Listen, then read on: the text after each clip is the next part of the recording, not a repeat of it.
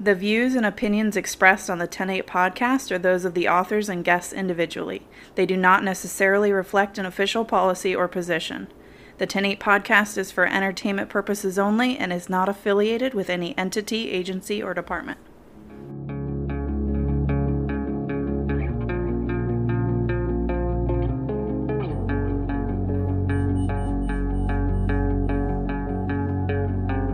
I'm always singing about my fickle feelings, cause there ain't no antidote. Laying here in silence, cause I cannot find a damn remote. Even if I found it, I would probably just flip in the midst of August, getting started on my Christmas list. I've been thinking about you and I wanna go do something nice. I can't take rejection and that's why I paid a crazy price. If you ain't ecstatic, I feel like I blew it big time. I'm a little manic, I just wanna see a big smile. Nothing means more to me than when I hear that you're proud of me. Acting like a kid because I never quite learned how to be. Peanut butter waffles when it's dinner time and I'm alone, hiding in my castle but the walls are made of styrofoam. I know there's no in between, it's either high, low. You know how to balance but I don't.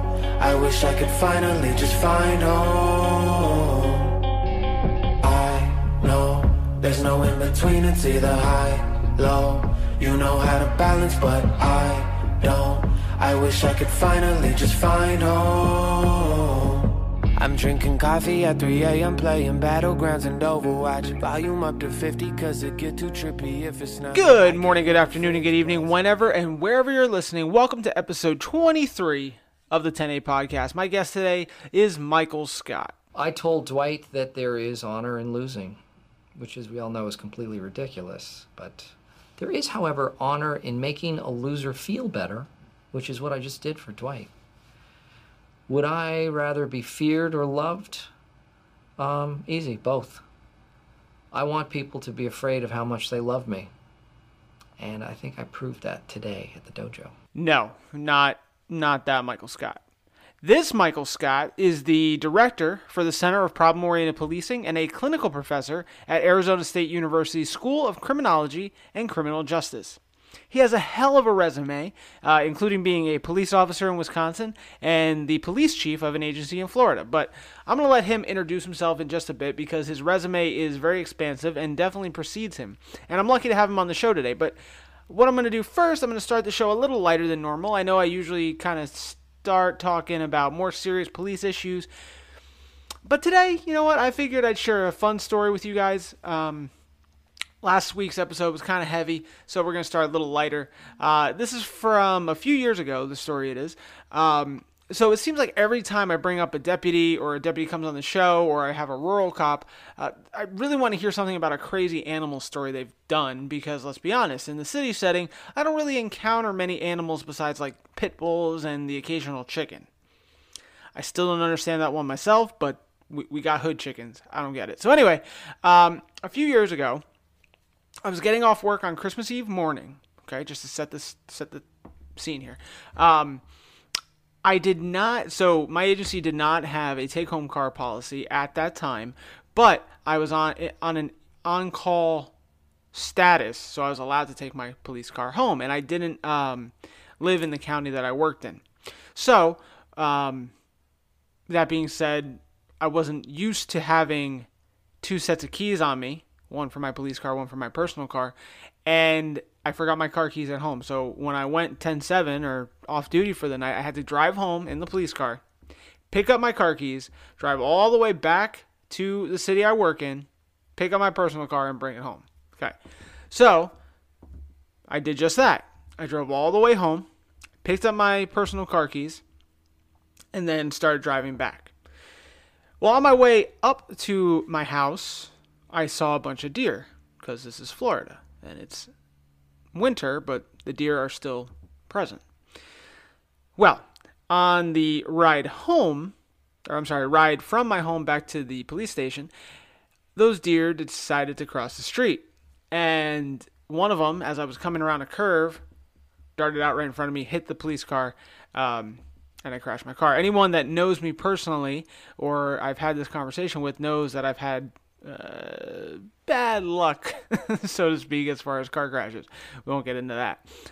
So whatever.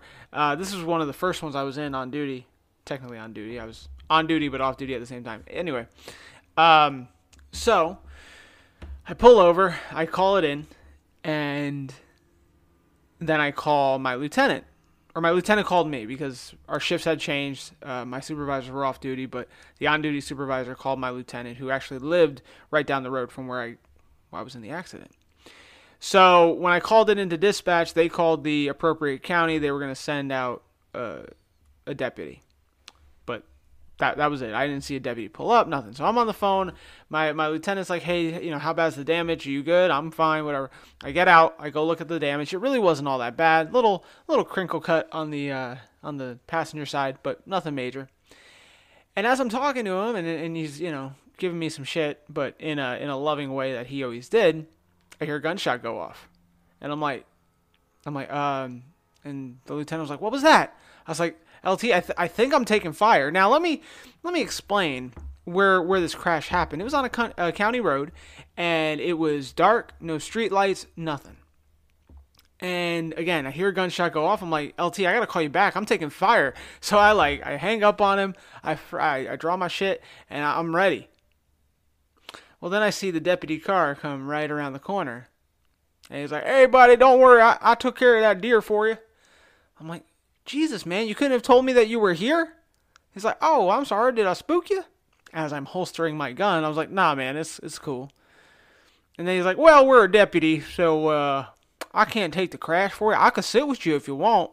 But FHP is on their way. Timeout's about 2 hours. Like, Jesus shit, man. So, yeah, I had to sit. Now, mind you, I just worked a 12-hour shift. Had to wait. So it's 4 o'clock in the morning. Had to wait 2 hours for FHP just to get there and handle the crash report because, God forbid, a deputy opens the crash report system. FHP shows up. They're not there 30 minutes and they go, all right, here's your slip. You got to take that to your command. And I drove all the way back to the city I work in. I had to, had to take the P test, everything. By the time I got home, again, this is Christmas Eve, okay? By the time I got home, it was 10 a.m. It was absolutely miserable. Of course, I pooped my pants when I thought I was getting shot at. Thought, some of the Deliverance boys were coming after me, and my car was crashed. It was great, good times. At least it was Christmas Eve, right? So anyway, that's the fun story. Like I said, I think I've told the few animal stories I have. I always love seeing dogs on duty. I don't care what the call is. If there's a dog on duty, I'm happy to be there. Saw the pig once. I got a picture of the pig one somewhere. I'll share that. But, yeah, so that's my story. Moral of the story, deputies, if you're gonna assist with euthanizing a injured deer after a on-duty crash, let the officer know you're there before you're just popping rounds. And secondly, deputies, take crashes. It won't hurt you. I promise. So anyway, I probably should have said that story back in December with the whole Christmas theme, but it came up recently in another conversation, and I thought it was a good one, so I shared it. Speaking of good ones, the conversation with Michael Scott is very good, very informative. I hope you guys enjoy it. I hope you guys take something away from it. So sit down, listen up, and here we go. Darling, darling, my, how the time flew. We were so poor and lost back then, but we made it through. I got the groceries and you paid the electric, just enough to make do. Things were never easy, but we were strong together, 'cause 1 and 1 made 2. So I'll drive all night till the wheels fall off, just to get to you. I'll keep you warm when it's cold outside, won't have to ask me to. Pull you close when it's hectic and you're feeling disconnected, I'll be there for you. Give every beat till my heart runs out, 'cause 'cause they're all for you. All for you. All for you.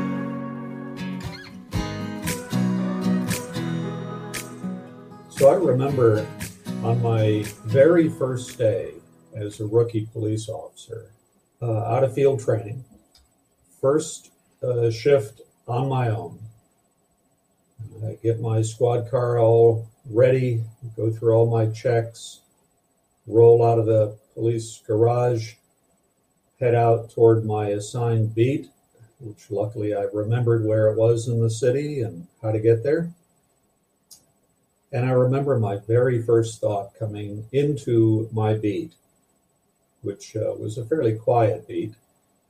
My very first thought was, now what do I do?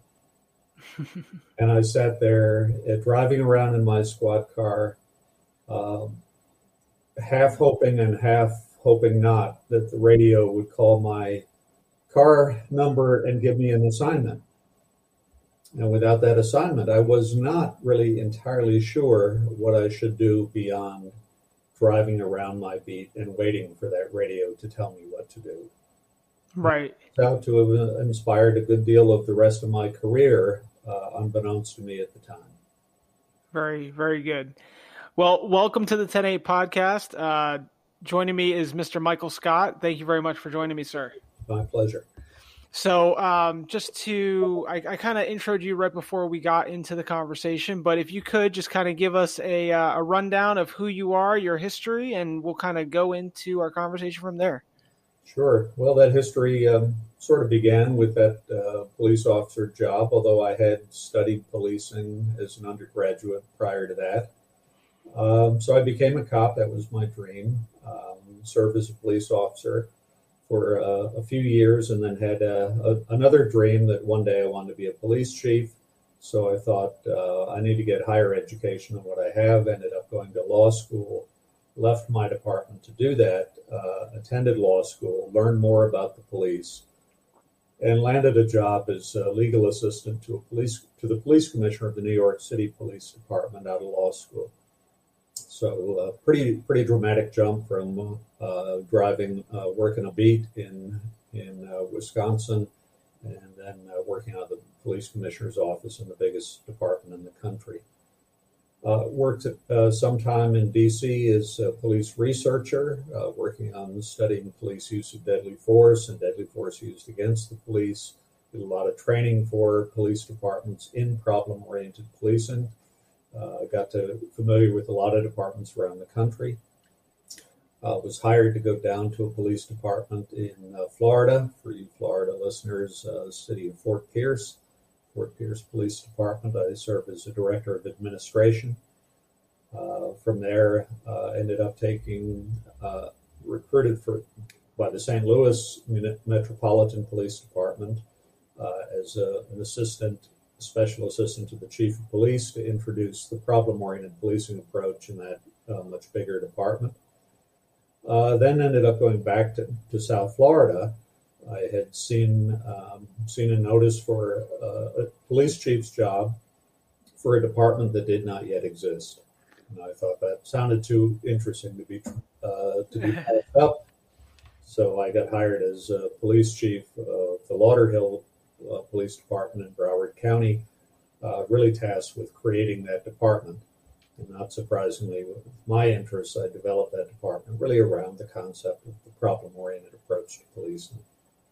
And so after that experience, spent some time working as a consultant and advisor with the U.S. Department of Justice, researching problem-oriented policing, began to develop the Center for Problem-Oriented Policing with a number of colleagues. Ended up going back to Wisconsin as a professor at the University of Wisconsin Law School, where I taught a lot about the police.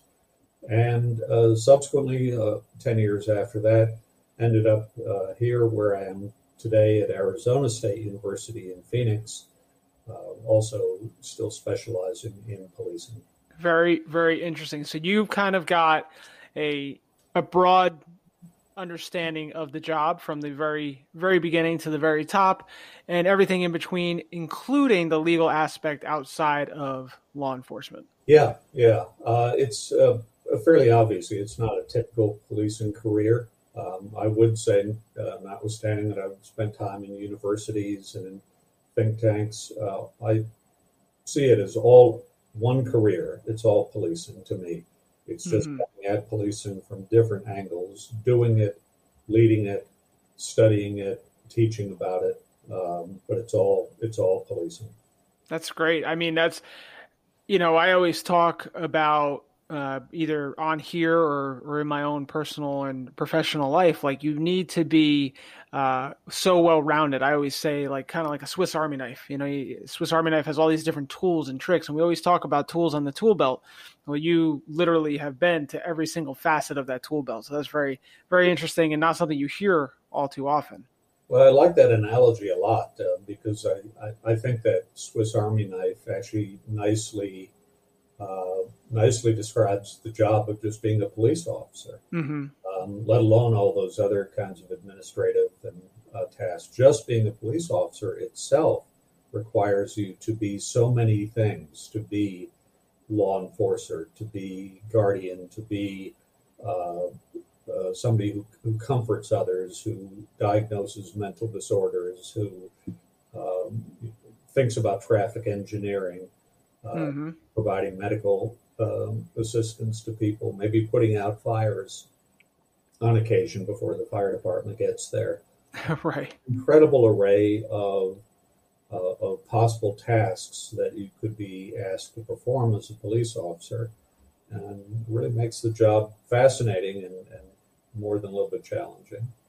Yes, absolutely. There's an old Paul Harvey speech where he was talking about the police officer and what he becomes and what he needs to be. And I think that really kind of encapsulates everything that we do. And it's just crazy how so much is relied upon the police that's not just law enforcement.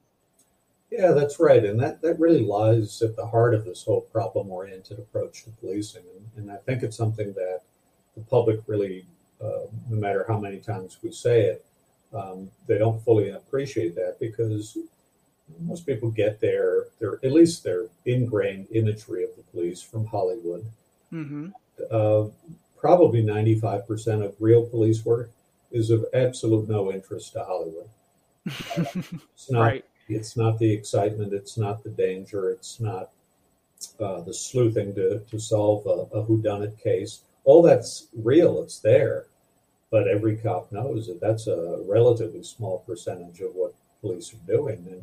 And the number of things that people call the police or call 911 to ask for help about is really runs the gamut of human experience.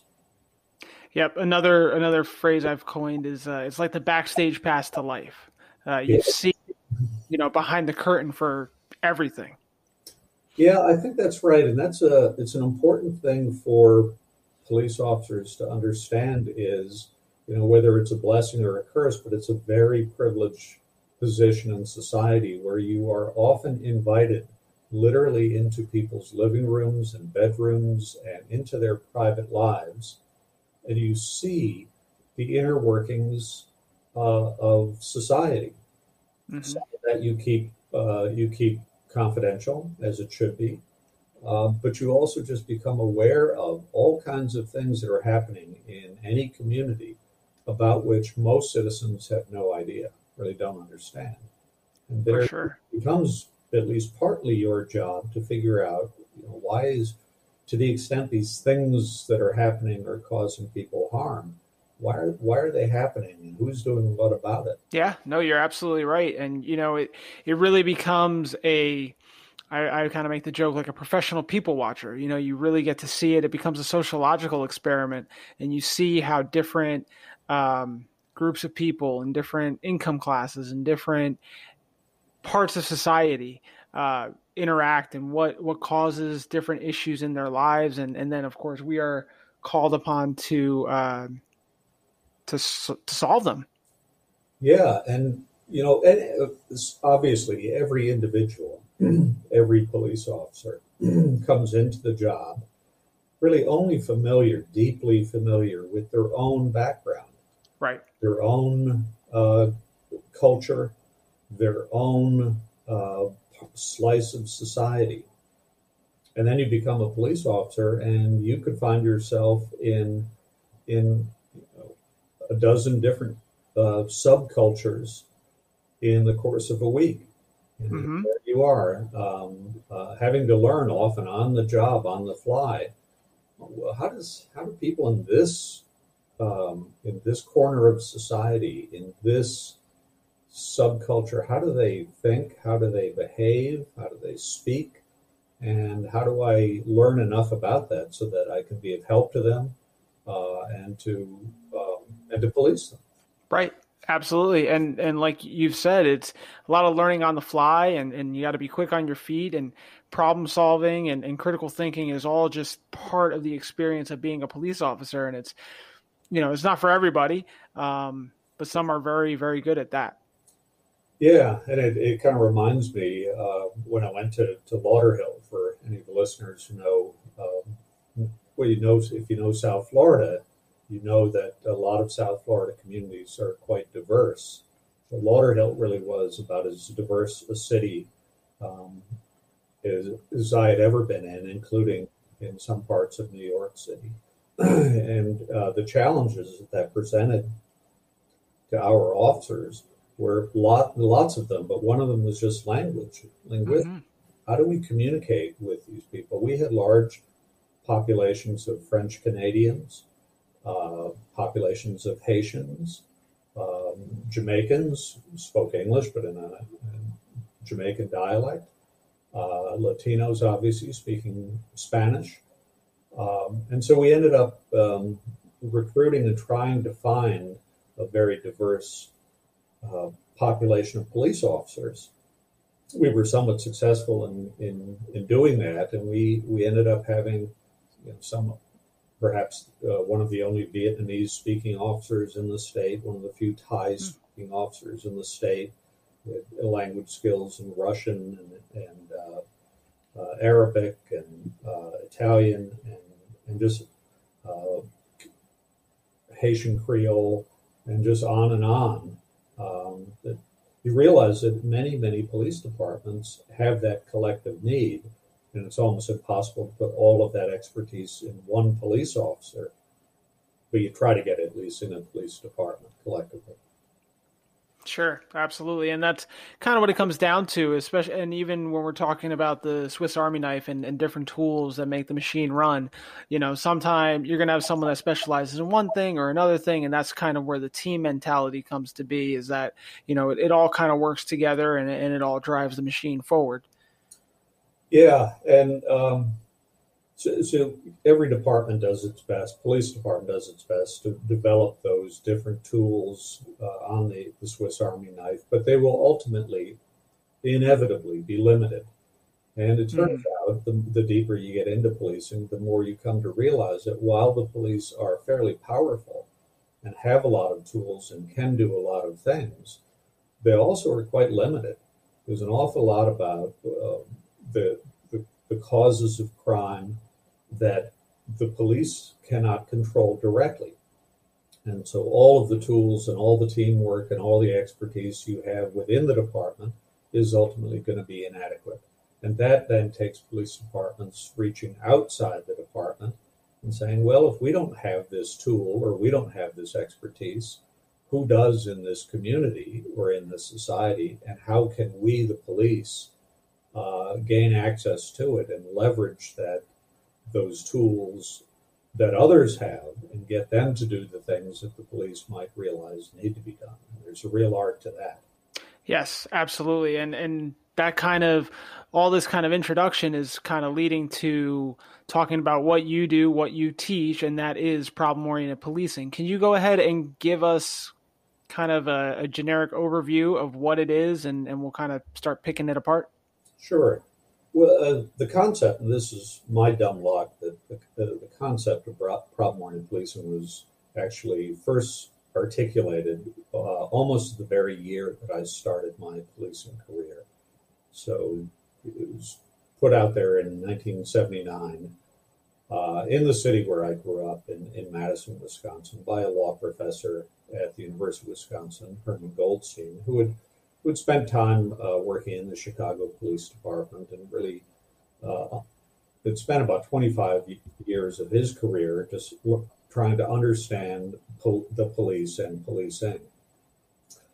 And he had articulated and written about all of the challenges and the complexity of policing. And in 1979, he put it together and said, "Well, I've got an idea for how the police could be more effective in doing this incredibly complex and almost unmanageable job." And so he put these pieces together, and he called it a problem-oriented approach to policing. And succinctly, it encourages the police to think beyond just handling kind of one case or one call for service at a time, and then setting that aside and going on to the next one.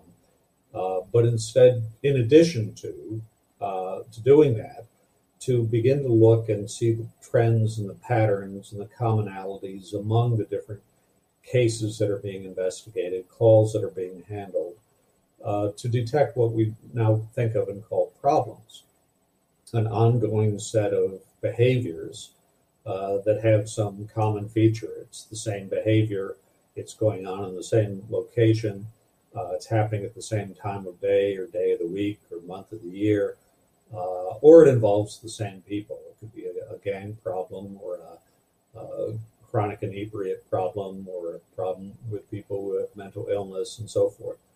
And so the approach is encouraging police to identify these problems, ongoing, recurring things that are just not getting better by themselves, analyze them in great detail to better understand what's causing this. Why are these things happening? Why is this the worst bar in town? Why is this the worst traffic intersection in the city? Why is this behavior continuing to occur? Why are these people constantly being victimized, and so forth? And having figured out some of that, why it's happening, you then begin thinking about new ways that are both preventive in nature, you're trying to prevent the harm from occurring, but that also involve oftentimes collaboration with others outside the police department to remedy. So you come up with a new approach. Let's think of a new and a better way to deal with this problem. You put it into action, implement it, and then wrap it up by evaluating how well it worked. And if it worked well, great. If it didn't, you go back to the drawing board and say, well, we got to come up with a different plan. And that, in a nutshell, really is the problem-oriented approach to policing. Right. I always, when people ask, I try to explain to them, nowhere near as articulate as you just did, but kind of explaining that, you know, if there is a rash of burglaries or drug overdoses or, you know, car crashes, there's always a bigger issue there. It's not just that that's a hot spot. Well, it's a hot spot for a reason. And I like what you said about reaching out to resources outside of the police department. For example, you know, if I'm working on a case and it's a blighted neighborhood, well, then I reach out to code enforcement, and that kind of goes back to the age-old broken window theory, and you start addressing the neighborhood as a whole instead of just that specific case that you're working on. Yeah, that's right. And you know, there's so many. When I began thinking about putting together this Center for Problem-Oriented Policing and building a whole body of knowledge for the police, one of the things that crossed my mind was, well, how many different kinds of problems do the police have to deal with? And I couldn't find, nobody had ever documented it. And I thought that was a little bit odd, but I just started keeping a list, and I keep adding to this list, modifying it, but it's currently about 250 different problems that the police have to deal with. Each different from others, and most cops would recognize every one of them. The kind of call you might be sent on could be any one of these types, kind of case that you might investigate, but really the kinds of problems that police are asked to deal with is very, very wide and varied.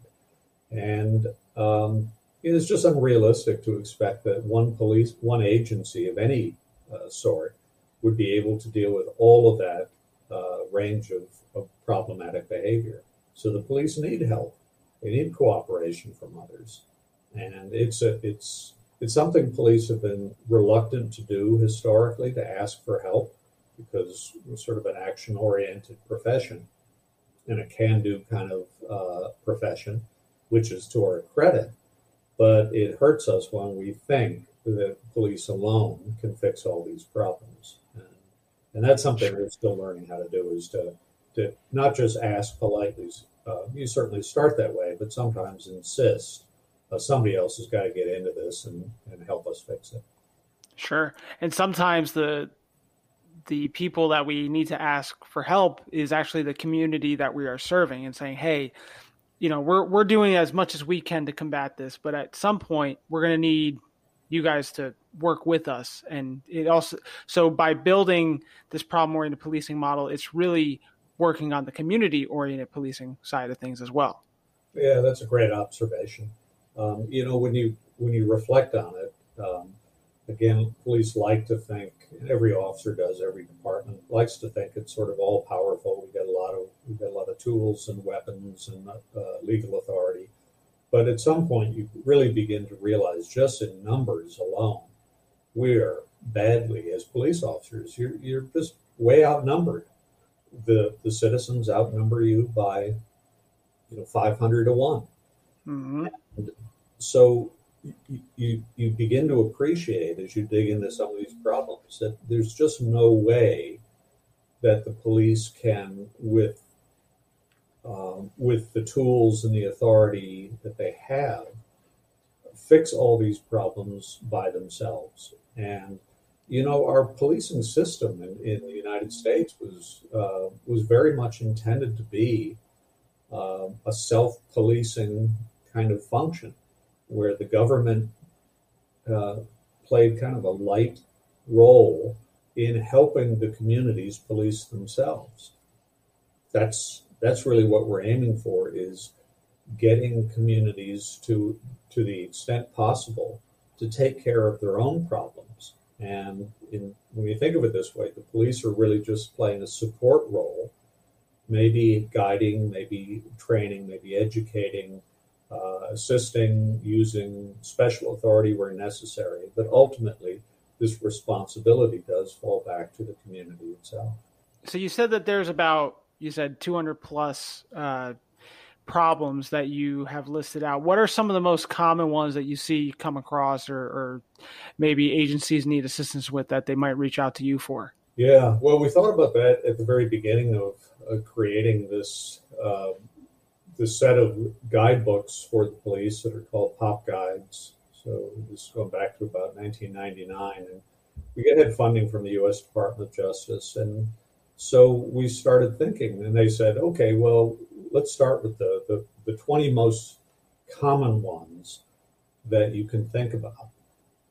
And from some of my own experience in policing, the first one that I set out to write was on assaults in and around bars, basically bar fights. And that's one of the most common. Some of the others that we did early on was speeding in residential areas, drug dealing in apartment complexes, false burglar alarms, convenience store robberies, dealing with mentally ill people, disorderly youth in public places. Most of these, I think, would be very familiar to your listeners. Yeah, absolutely. Everything you just listed, I'm like, yep, worked several of those. But you're right. Everything of those that you said, they all kind of have a root to them. And, if you analyze them call by call, yeah, it's like you're pouring from a never ending bucket. Like you're never going to solve it. But if you find the root, then you can probably fix that situation. Yeah, that's right. And of course, one of the things we often talk about this and use this phrase, the root causes of crime. And that can be a little bit deceptive and misleading, because a lot of times when people talk about the root causes of crime, they're thinking about things like mental disorders and alcoholism or drug addiction or poverty or dysfunctional families. And these may well be root causes of crime, but they're not the kind of causes that the police can reasonably be expected to do anything about. Right. So it's one thing to say, well, I kind of understand, but what we're really looking for in problem-oriented policing is an understanding of not those deep social root causes, but more immediate causes. So it's not just why do people buy and sell and use drugs, illegal drugs in this neighborhood or in this apartment complex, but why this apartment complex? Why is this the place where drug dealers choose to sell their drugs and buyers choose to go to buy it? And so that can take you into looking at more immediate causes like, well, who owns this apartment complex and how do they manage it? And, who do they have for tenants and do they screen for them and do they evict people for illegal behavior? And what is the physical design of this apartment complex that would either facilitate a walk-up drug trafficking or discourage it? And so it's really that kind of cause analysis that problem-oriented policing is about. How could we make this problem less serious than it is, and how can we do it in a practical, immediate kind of way? And that's why I think this approach resonates with a lot of police officers. It's not the deep sociological analysis of inequity and crime in society, but it's pragmatic problem solving. Yeah, you said it exactly, and that's why police officers like it. I always think of like you said, the drug dealer, or let's say the drug related violence that comes from it. Well, why here? What are we going to do? Well, we could evict everybody, but then more people are just going to move in and it's going to be the same problem again and again. And then, like you said, if we analyze everything and say, all right, well, it's almost too easy once you start breaking it down, exactly like identifying the problem and seeing how to fix it. And then it's just getting everybody else in the community to kind of be like, all right, let's start participating in this and make our area safer. Yeah, and that it brings to my mind that we've published to date over 100 of these guidebooks for police on specific problems and specific ways of responding to them and specific ways of analyzing and understanding them. But there's one guidebook we wrote that I think is perhaps our most important, and it implicates every other guide that we have. So I co-authored this one with Herman Goldstein, and we called it Shifting and Sharing Responsibility for Public Safety Problems. And it really talks about what you just said, the need for police to develop greater skill and sophistication in both figuring out who else other than the police bears some responsibility for causing this problem, and then importantly, who bears responsibility for working with the police to fix it. And so in that guidebook, we then lay out a whole variety of techniques and methods that police can consider and use to persuade or sometimes compel other individuals, other groups, other organizations to do what ought to be done to fix this problem. Actually, while you were talking about redesigning the apartment complex in our hypothetical situation here, just a few weeks ago, I attended a class for crime prevention through environmental design, which I don't know if you're familiar with that, but it kind of goes hand in hand with what you're saying is, if you've got a bad location, it doesn't have to be apartment complex or neighborhood, whatever, but you start analyzing, the lights are too dark, so people think that they can hide behind this corner and they can deal drugs, use drugs. The hedging is too high, or landscaping is too high, so they can hide behind it. It's just just all these different theories that a lot of people and practices that people would think of, and they'll think, well, that's not really police related. Well, it can be very easily. Yeah, that's right. The harm that's being caused by it is the police matter. The fix, the solution, may not be. And so what we're saying to the police is, don't take on full responsibility for fixing the problem if you can't control all of the factors that are contributing to it. But don't stop there, because you want to leverage the influence, the authority, the expertise that you have to get others to do what ought to be done. And right. There is this problem-oriented approach to policing, which, as I mentioned, was first developed in the late 70s, early 80s. It turned out that there was a parallel movement. We didn't realize it until a number of years later, but a parallel movement in criminology going on in the United Kingdom about the same time. And that approach is called situational crime prevention. And it's based on a number of criminological theories that many of them boil down to what you just described, which is that the physical design of both things, products, and places can actually influence the behavior with respect to those things and at those places. And the more you come to understand that, you realize that we can, and police can help, we can change people's behavior by changing the design and management of the things that they interact with and the places where they interact with these things. And so it's got implications in all kinds of crime problems.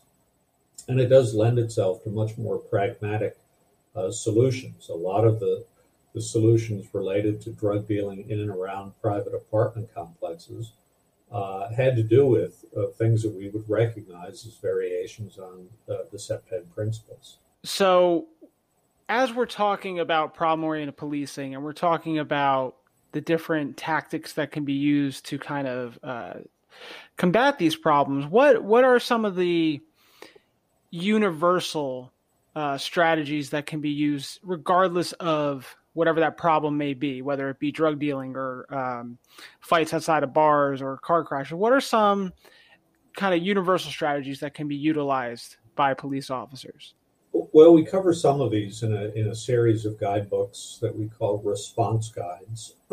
And so one of them would be generically the concept of CPTED, applying those principles of territoriality and natural surveillance and target hardening and the like, and getting all police officers really to understand how those things work. There are other techniques that are commonly used. One of my favorites is using civil laws like nuisance abatement. There are a whole bunch of civil laws, and many that relate to the management of property, that police historically have not really thought much about. Most police work is focused on enforcement of the criminal law, but it turns out a lot of these civil laws are incredibly useful for modifying the management of places where crime occurs, whether it's a nightclub, a bar, an apartment complex, a convenience store, and so forth. So one example, it was really pioneered by a Florida police agency, the Gainesville PD, back in the 80s, was they were working on the problem of robbery of convenience stores. And their deep analysis of that problem led them to realize that the stores that tended to get robbed most often were stores where there was only one clerk on duty, and they didn't have a number of other robbery prevention measures in place. So instead of just working robbery cases and trying to arrest the robbers, which they did, they also lobbied the city council to require that convenience stores have more than one clerk on duty at late night hours. And once that law was passed and defended in court, robberies dropped in Gainesville on the order of 75%. And subsequently, this state attorney general in Florida picked up what Gainesville had done and passed a law, which I hope is still on the books in Florida today. It's a convenience store crime prevention statute that requires that convenience stores have certain kinds of measures that would prevent crime, including robbery, in place. So we've got lots of these different techniques and methods in every one of the guidebooks that we publish on specific problems. The heart of each guidebook is to provide advice to police from both research and practice about different responses that have been proven effective. Very good. And so we keep talking about the Pop Center.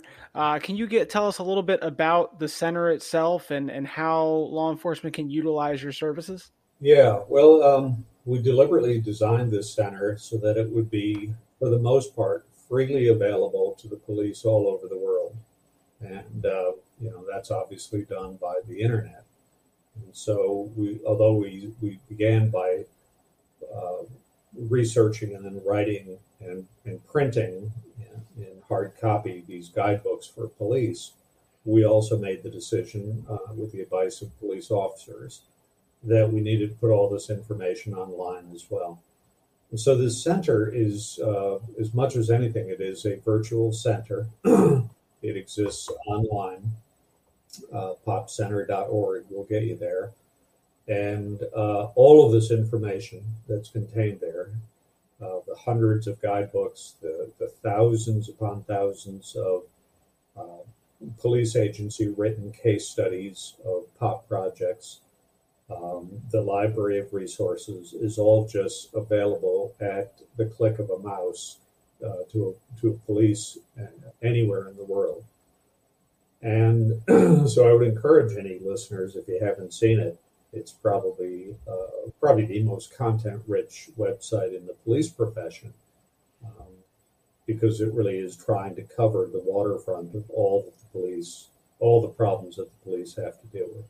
We're probably only about a third of the way through all of those 250 problems, but we've covered a good 75 of the most common. That's great. And if you are a police officer, do you have to pay to be part of the center? No.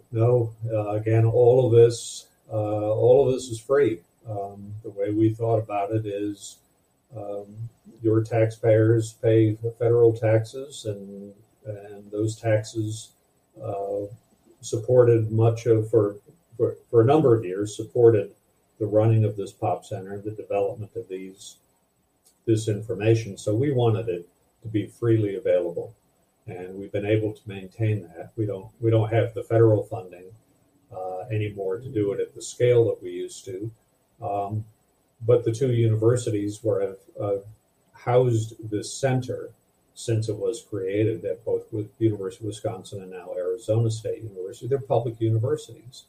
And so to a great extent, again, we're using public funds to feed back information, organize and disseminate information to the public police so that they can deal with public problems. Right, and that's just a great system to have. Now, you say that it's working with the two universities. Do you also teach at these universities?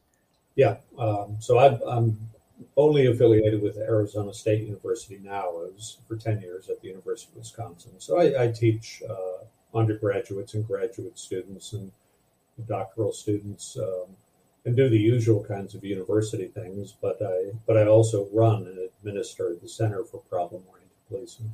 And we have, in addition to just what's on the website, we also run an annual conference.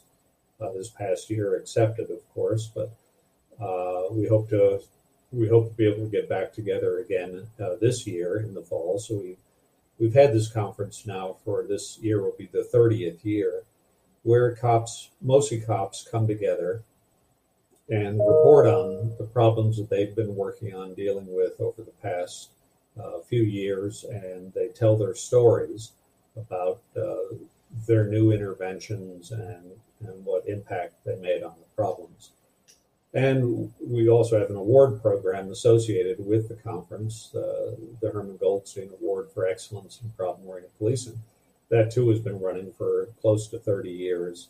And through that is how we encourage police agencies to document the good problem solving that they do. And so as they document these case studies, submit them for an award program, we're able to put all of those case studies on this website as well.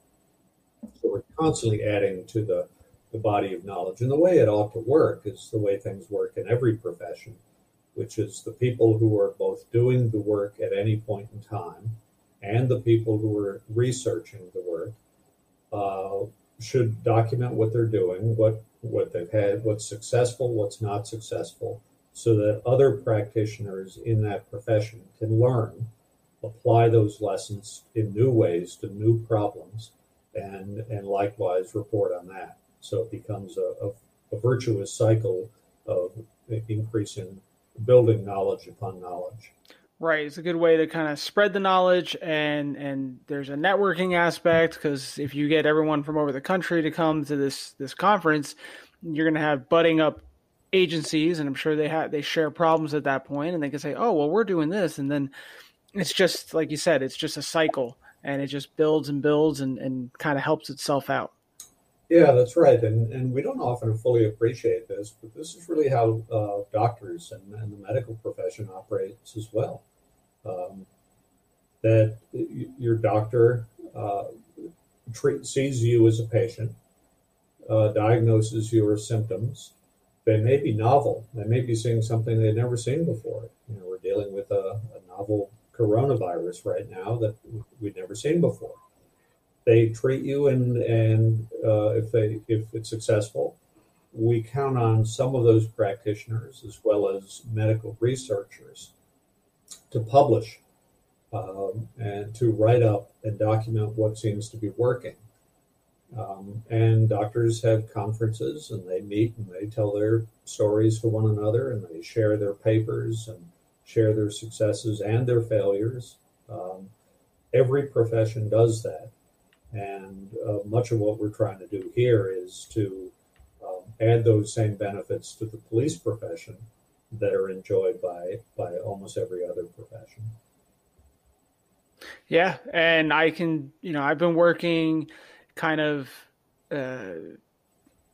beginner level of problem-oriented policing for almost 2 years now, and it all came from one of your conferences to my department. So it's definitely it's working, and it's only continuing to grow, because now what's working at my agency is being seen by other agencies, and it's starting to branch out and branch out and branch out. So that's great.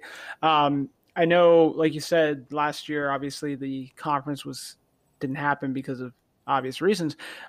Is it scheduled already for this year or not yet? It is. We're working out the details of it, but it is.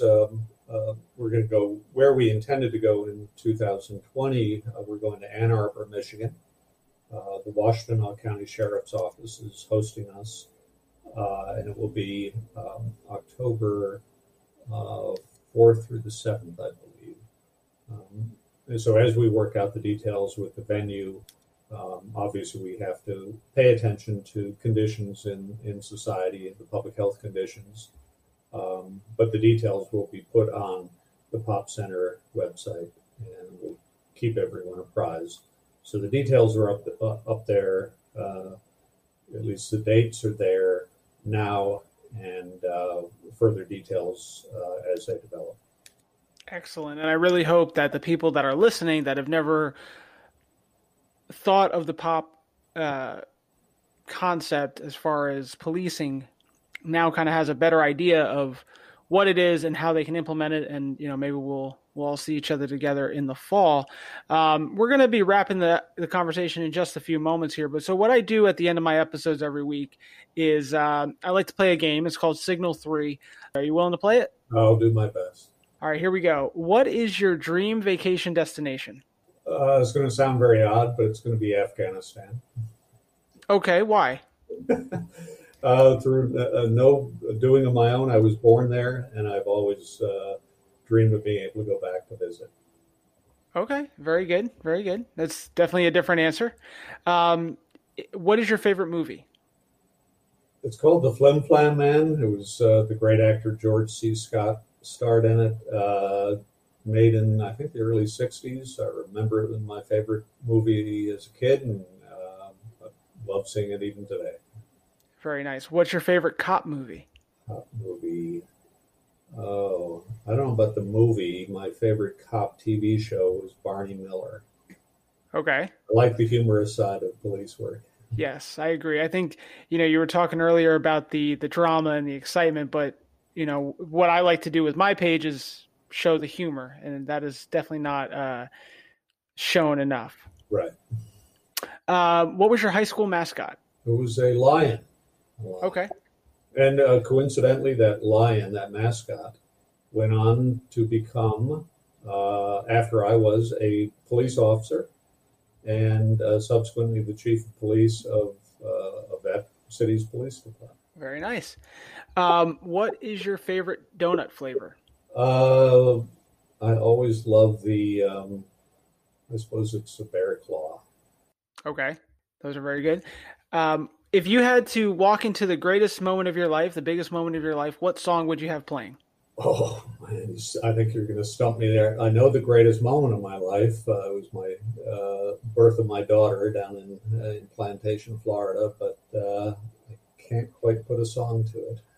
Okay. If you think of something, just let me know and we'll come back to it. All right. What was your childhood dream job? Childhood, I was going to be a doctor. I Okay. hit on that at I think 3 years old. Okay. That's when you changed your mind about that? No, I changed my mind when I was 15. I had it narrowed to about 5 different occupations, and police officer was one, and that turned out to be the winner. Nice. Very good. And then, of course, everything after that. What was your favorite, or what was your proudest moment in your law enforcement career? Proudest moment. It's fairly routine, I suppose, but the few times that you actually apprehend a felony in progress and catch the bad guy almost before the initial police report is done, and that happened to me at least on 1 or 2 occasions. And I know it doesn't solve all the world's policing problems, but damn, it feels good. Yeah, absolutely. Definitely in the moment for sure. If you could tell one person one thing about law enforcement that is misunderstood or kind of misconstrued, what would it be? I would say over and over, it is human beings helping other human beings. Do not expect that these are supermen and women. They are normal people doing extraordinary things to help other people. It's a people occupation. Very good. And people do misunderstand that all the time. If you could share one meal with one person, dead or alive, that you've never met, who would it be, and what would you order? Meal. I had a similar question. I'll tell you who I'd like to meet and have a meal with would be Sir Robert Peel. Okay. He got us going in 1829, started this whole thing, and I would love to have the opportunity to sit down and say, what were you thinking about? Very good. And what would you order? I don't think I'd bother with any food. We'd be drinking Scotch whiskey for sure. Very good. What's the best piece of advice anyone ever gave you? It's got to be become a cop. It really was. To this day, of all my experiences, no job was better, more rewarding than being a uniformed patrol officer. And that advice said, that's a noble occupation, noble profession. Turned my life in a positive direction. Absolutely. If you were given a do-over, what's something in your life that you would do differently? Do-over. Maybe have a couple more children, but the one I had was so, as almost any parent I think would say, was so rewarding. That's more than any occupation, more than any job you'll ever do. That would be the one that changes your life. Very nice. Okay, we're talking late night, watching some TV, just relaxing. What is your favorite late night snack? I usually don't snack late, so I'm just going back to a nice single malt whiskey. Okay, very good. And our last question for this, if you were stuck in a foxhole, who would you want to be trapped in with to help you get out? Almost any police officer I've ever known. Very good. Talk about being resourceful and being the Swiss Army knife, so that works perfectly. All right, Mr. Scott, thank you so much for the opportunity to speak with you. If anyone wanted to reach out to you and had any questions, how do they contact you? Yeah, you can do it through the Pop Center website. There's contact information right there next to my name. I'm at a public university, at Arizona State University, and easily found on the web. Perfect. Thank you again very so much. And one more time, I know you said it before, but just one more time, what is the Pop Center website? You can get to it from popcenter.org or popcenter.asu.edu. Anything, if you type in Pop Center in any web browser, it'll be the first thing to pop up. Perfect. All right. Mr. Michael Scott, thank you very much for your time. And everyone listening, we will be right back.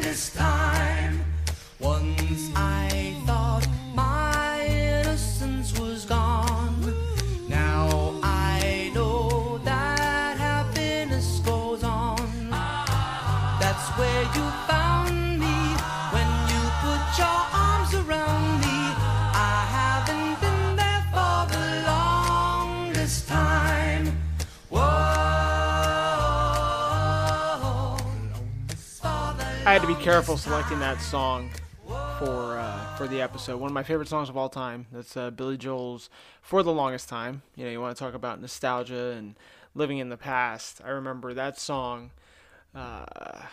Sometime in my high school, that was like our choir class jam, and it brings me back to so many good times. I love that song. Love Billy Joel too, but that song specifically. Definitely takes me back, and I could very easily just listen to it the entire time, the entire thing, singing along. That was one of my go-tos. But anyway, hope you guys enjoyed that. Once again, thank you to Michael Scott for his time. I really hope everyone starts looking into problem-oriented policing a little bit more. I can tell you that it can really make a world of difference in your community or whatever issue you're dealing with than just arresting the same dope boy at the same street corner every week, especially... You know, I say dope boy, that's a very common problem in the inner city, obviously. But the way prosecution's going for narcotics, you're going to need more than just possession sales or possession charges or even sale charges at that point. So look into it. There's more. We talked about CPTED. I'm going to try to get someone from a crime prevention institute on the show in the future and a CPTED practitioner. Once again, CPTED is crime prevention through environmental design. It's just a really cool tactic to use to fight crime without just making arrests. It's more of a permanent solution or a permanent change that might lead to a better solution. So we're going to look into that a little bit more. So I have two things I want to talk about to wrap up this week's episode. I know I said that I was going to try kind of change the format of Code 4 Check, and I'm kind of fleshing it out. That's a good way to say it. But first, I do want to talk a little bit about mental health. So I saw this last week, and it was going to be on the Alley episode, but we had just so much going on with that one and things with timing and stuff that I decided just to tack it on to this episode. So it's still fresh. I don't know the update, if there has been an update, but anyway, this is in response to a Chicago police officer's death. I found this on Facebook from Fox 32 in Chicago, and I am going to read it verbatim. All right, so 47-year-old Officer James Daly was a 21-year veteran of the police force in Chicago and had recently submitted his retirement papers, but the board notified him that he was too young to collect a pension check. He reportedly needed to be 50 years of age in order to collect. Well, he was found dead in the locker room at the 850 West Addison Street precinct, I'm guessing. He died from a gunshot wound. self-inflicted. Superintendent David Brown from the Chicago Police Department expressed the need for officers to, quote, check in with each other, end quote, and remind them that peer support through the department's licensed therapists and chaplains. The United States Department of Justice says that suicides among Chicago police in 2017 was 60% higher than the nationwide average. Mayor Lightfoot said that officer suicides are a major concern and that coronavirus has taken an incalculable toll on mental health. But the condolences from the mayor and her superintendent are not enough, according to Sergeant Nigro. Sergeant Nigro blasted both of them, the mayor and the superintendent, in this letter, saying they need to do more for the men and women on the force, and at the very least, show police that they are appreciated for putting their lives on the line each and every day. So, basically, words mean nothing. And I'm going to read the letter. It's a little lengthy, but hopefully I can get through it really quick for you guys. This is an ongoing thing. You've got the George Floyd bill in the Senate and the House right now. It is very scary, and I know a lot of you guys have this stuff on your mind, especially in major municipalities or cities like New York and in New Jersey, LAPD and such. So this is the letter from Sergeant Nigro in the Chicago Police Department. I must say, with all due respect, I am wholeheartedly offended by your meaningless response to this most tragic occurrence. One of my brothers committed one of the most horrific acts possible. Sorry, he said horrific things possible. I look at this and wonder what was in his thoughts that he did this most tragic act. The department in the past has glossed over this tragedy. A palm card telling me it's okay to not be okay does absolutely nothing. Let me tell you, it is never not okay to be not okay. Take a minute and think of what it is we endure on a daily basis, both locally and nationally. You, the superintendent and mayor, are so far removed. The officers you supervise are human. I must ask you, boss, and you, Madam Mayor, how many roll calls have you attended to tell your officers thank you?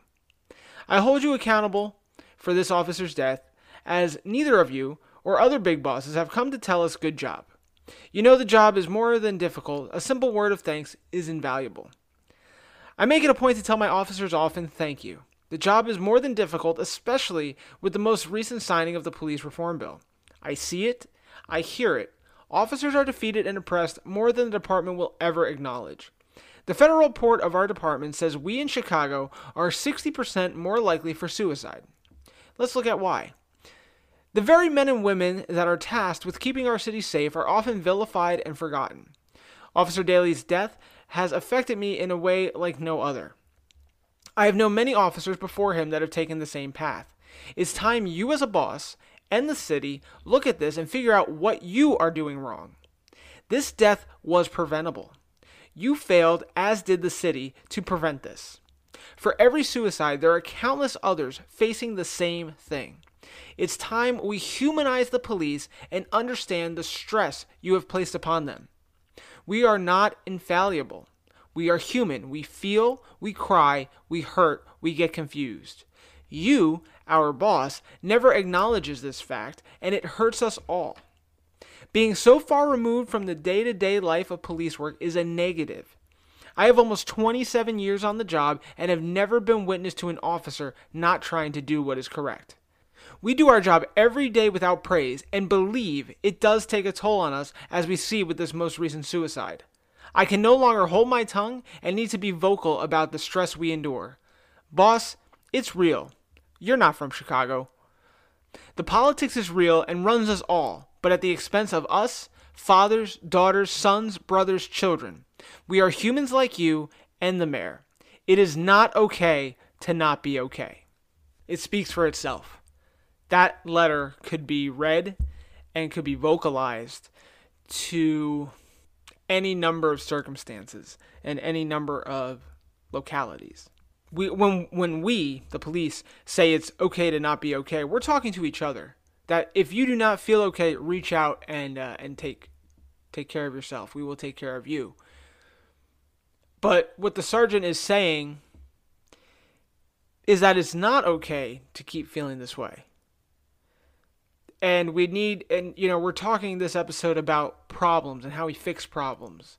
And I'm going to tell you that when an officer commits suicide, you don't fix the problem by just saying, hey guys, reach out, it's okay. Well, why don't we figure out why these suicides are happening? What leads us? What kind of stresses could possibly be going on this person's life? Obviously, it is a case-by-case basis, but in the realm of Chicago, maybe it's not. There's a reason those rates are so high. So, that being said, I know I do have a couple police administrators that listen. I know I don't have any politicians that listen, and if they do, I'd be very shocked about that. But if they do, it's time to start listening and thinking about these things. It doesn't matter if you're a red state, a blue state, if you're an independent. It doesn't matter. Like Mr. Scott said in the interview, we're people serving people. It's time to realize that and address it as such. So, in closing of that topic, if anyone knows or has connections to the sergeant that wrote this letter, please see if he would like to reach out to me. I'd like to speak with him and maybe even get his perspective on the show. If not, a personal conversation would be more than enough. So we're gonna transition, but not quite. So my last topic for today is perspective. Okay, we can address this in many different ways. Obviously, I've been talking about mental health, and it's been several months that I've been talking on this show, and mental health has always been important to me. And I said that I was going to start talking about self-improvement, and as we carry on to the next several episodes, we're going to, and I think this is a good place to start is perspective, right? Because you need to start with your brain. If your brain ain't in the game, you're setting yourself up to lose. Someone reached out to me recently, and they said their mentality was, quote, my life sucks, end quote, because XYZ happened or didn't happen to them or for them. And I told them their life sucks because their perspective does. So, I've talked so much about Stoic philosophy. And my favorite of their mantras is Amor Fati, loving fate. Whatever happens, take it and run with it. It's going to be good. It's going to be bad. It doesn't matter. Whatever it is, you control how it affects you. You don't get the job you want. Even something horrific happens to you as a child, or even as you've grown up and gotten to this moment in your life. Bad things happen. If whatever trauma you have endured, what I would like to say, and I've said it before, you have survived 100% of your bad days. There's no denying that. If you're listening, that is 100% accurate. So how do we kind of switch gears here? I can't make you change your mind. I can't make you go from my life sucks to, hey, this situation sucks, but my life doesn't. It's a bad day, not a bad life. And I have been in the self-destructive mindset before, even since adopting Stoic philosophy, and being like, how many bad days in a row does it take to be like, nah, my life does suck. I've been in that mentality. I totally get it. I am not free of those thoughts. It's 100% true, especially when things just stop adding up, and you got to be like, all right, well, what can I do? What teachings and what lessons can I take from this experience and flip it on its head and make it something that I can work with? And again, I can't go in your brain and make you think that, but it's something that you have to be like, all right, you know what? I didn't get this job. That sucks. What can I do? And it's not even counting your blessings. I know that's a thing. Be like, oh, well, I didn't get the job, but man, my kids are healthy. That's great. Don't get me wrong, but it doesn't fix that situation that you didn't get the job you wanted, right? So yes, always be thankful for what you have. Absolutely. But you need to do more than just counting my blessings. So you need to take that other mantra, which is the obstacle is the way, which I have said before. I've actually quoted Marcus Aurelius verbatim to discuss it, and figure out how to go through it. It's a personal thing. It's a decision you have to make in your body, in your brain, and be like, all right, I'm going to take this. You got to take the Rocky mentality. First Rocky movie, Rocky lost. Let's remember, Rocky lost. but he went the distance. That was a win. And then, of course, Rocky 2, he won, and so on and so forth. It's that Batman mentality. Why do we fall? Because we learn to pick ourselves back up. You need to just, all these cheesy sayings that, people post on Facebook. It's one thing to hit share. It's another thing to take that, flip it. I feel like Missy Elliott. Put that thing down, flip it, and reverse it. Anyway, no, but you need to put these little sayings to use. And that's what I did. That's what I did when I was so stuck on this regret, this living nostalgically, just not holding myself accountable, seeing people that I grew up with getting things that I wanted, and I was like, man, this sucks. My life sucks. I had bad luck. Then I, got off my ass, started taking care of what I wanted. There's a quote from another show. These are all fictional, but it's not wrong. From the show Suits, one of the characters, the main character, he goes, "Have you ever loved someone so much you would do anything for them? Well, make that person yourself and do whatever the hell you want."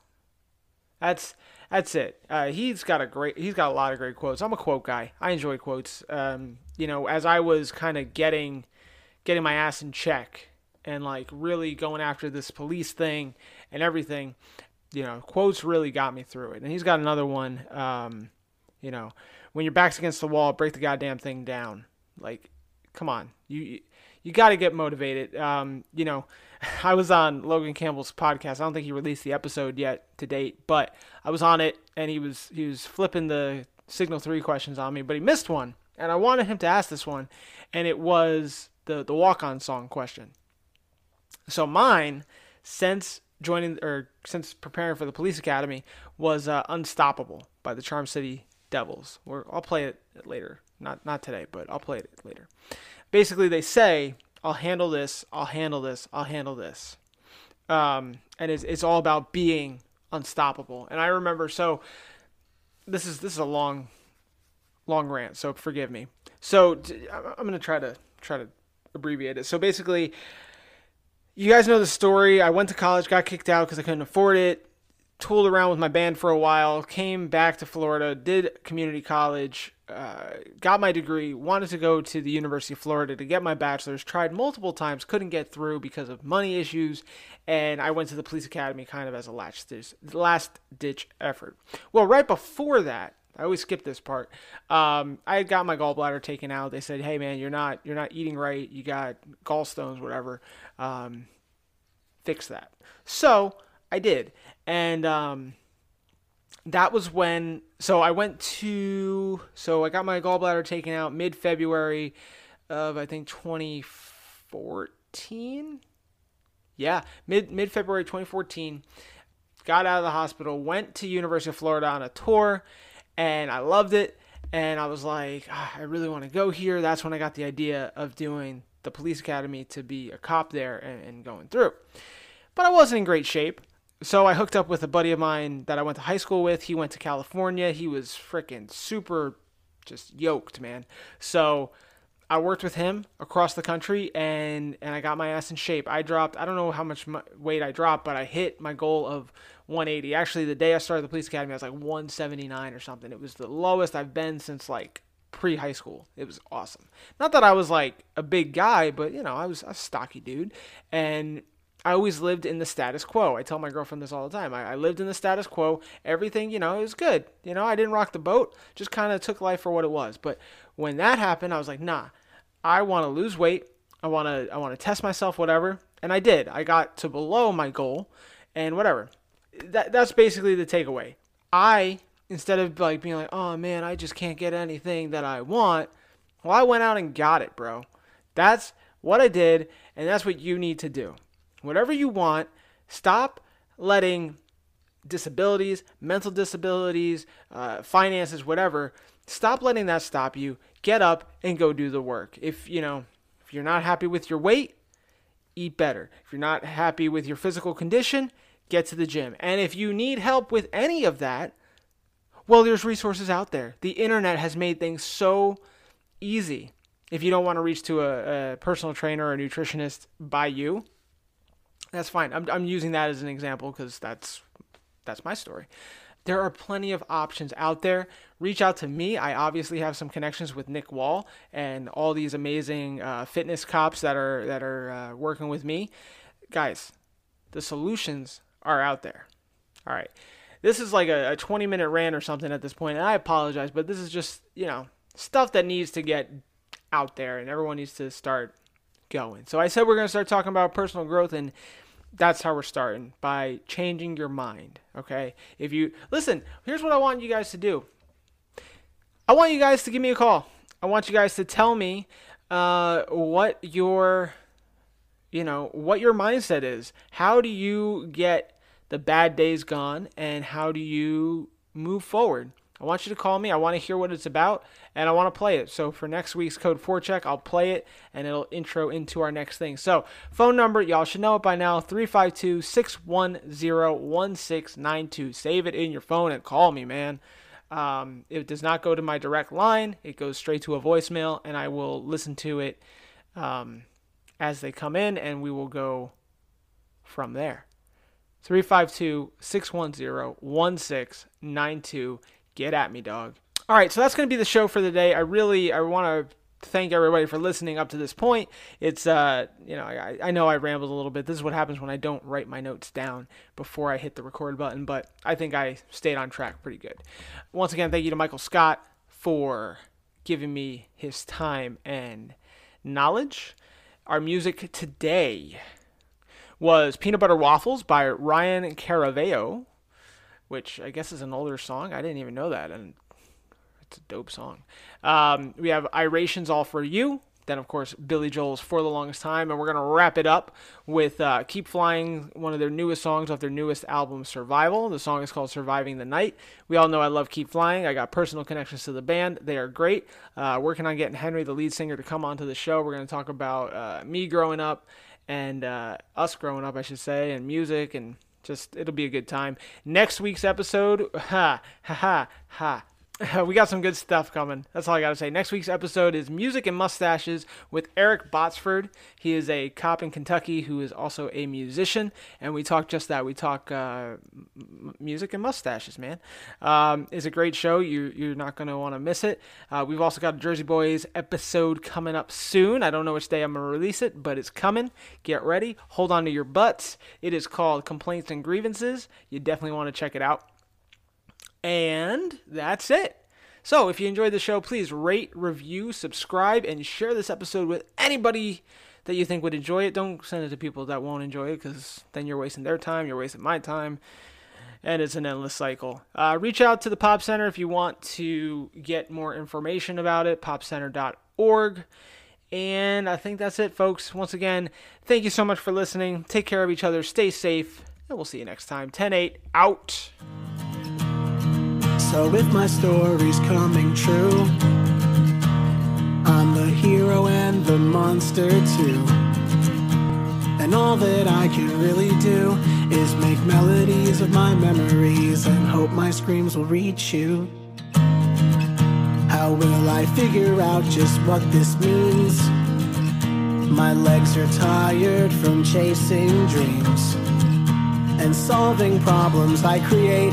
I could change my mental state if I was awake. Last year I was asleep to avoid all of the pain, but time forgot about me and everything has changed. I just wanna see the sky and remember who I am.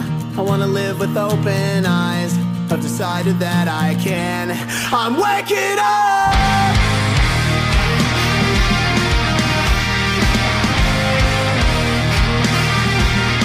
Waking up!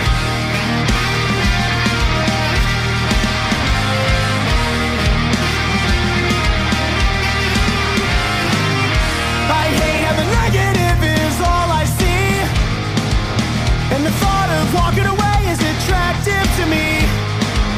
Sometimes I think I've had enough, but I could never get enough. I can't live on love. Last year I was asleep to avoid all of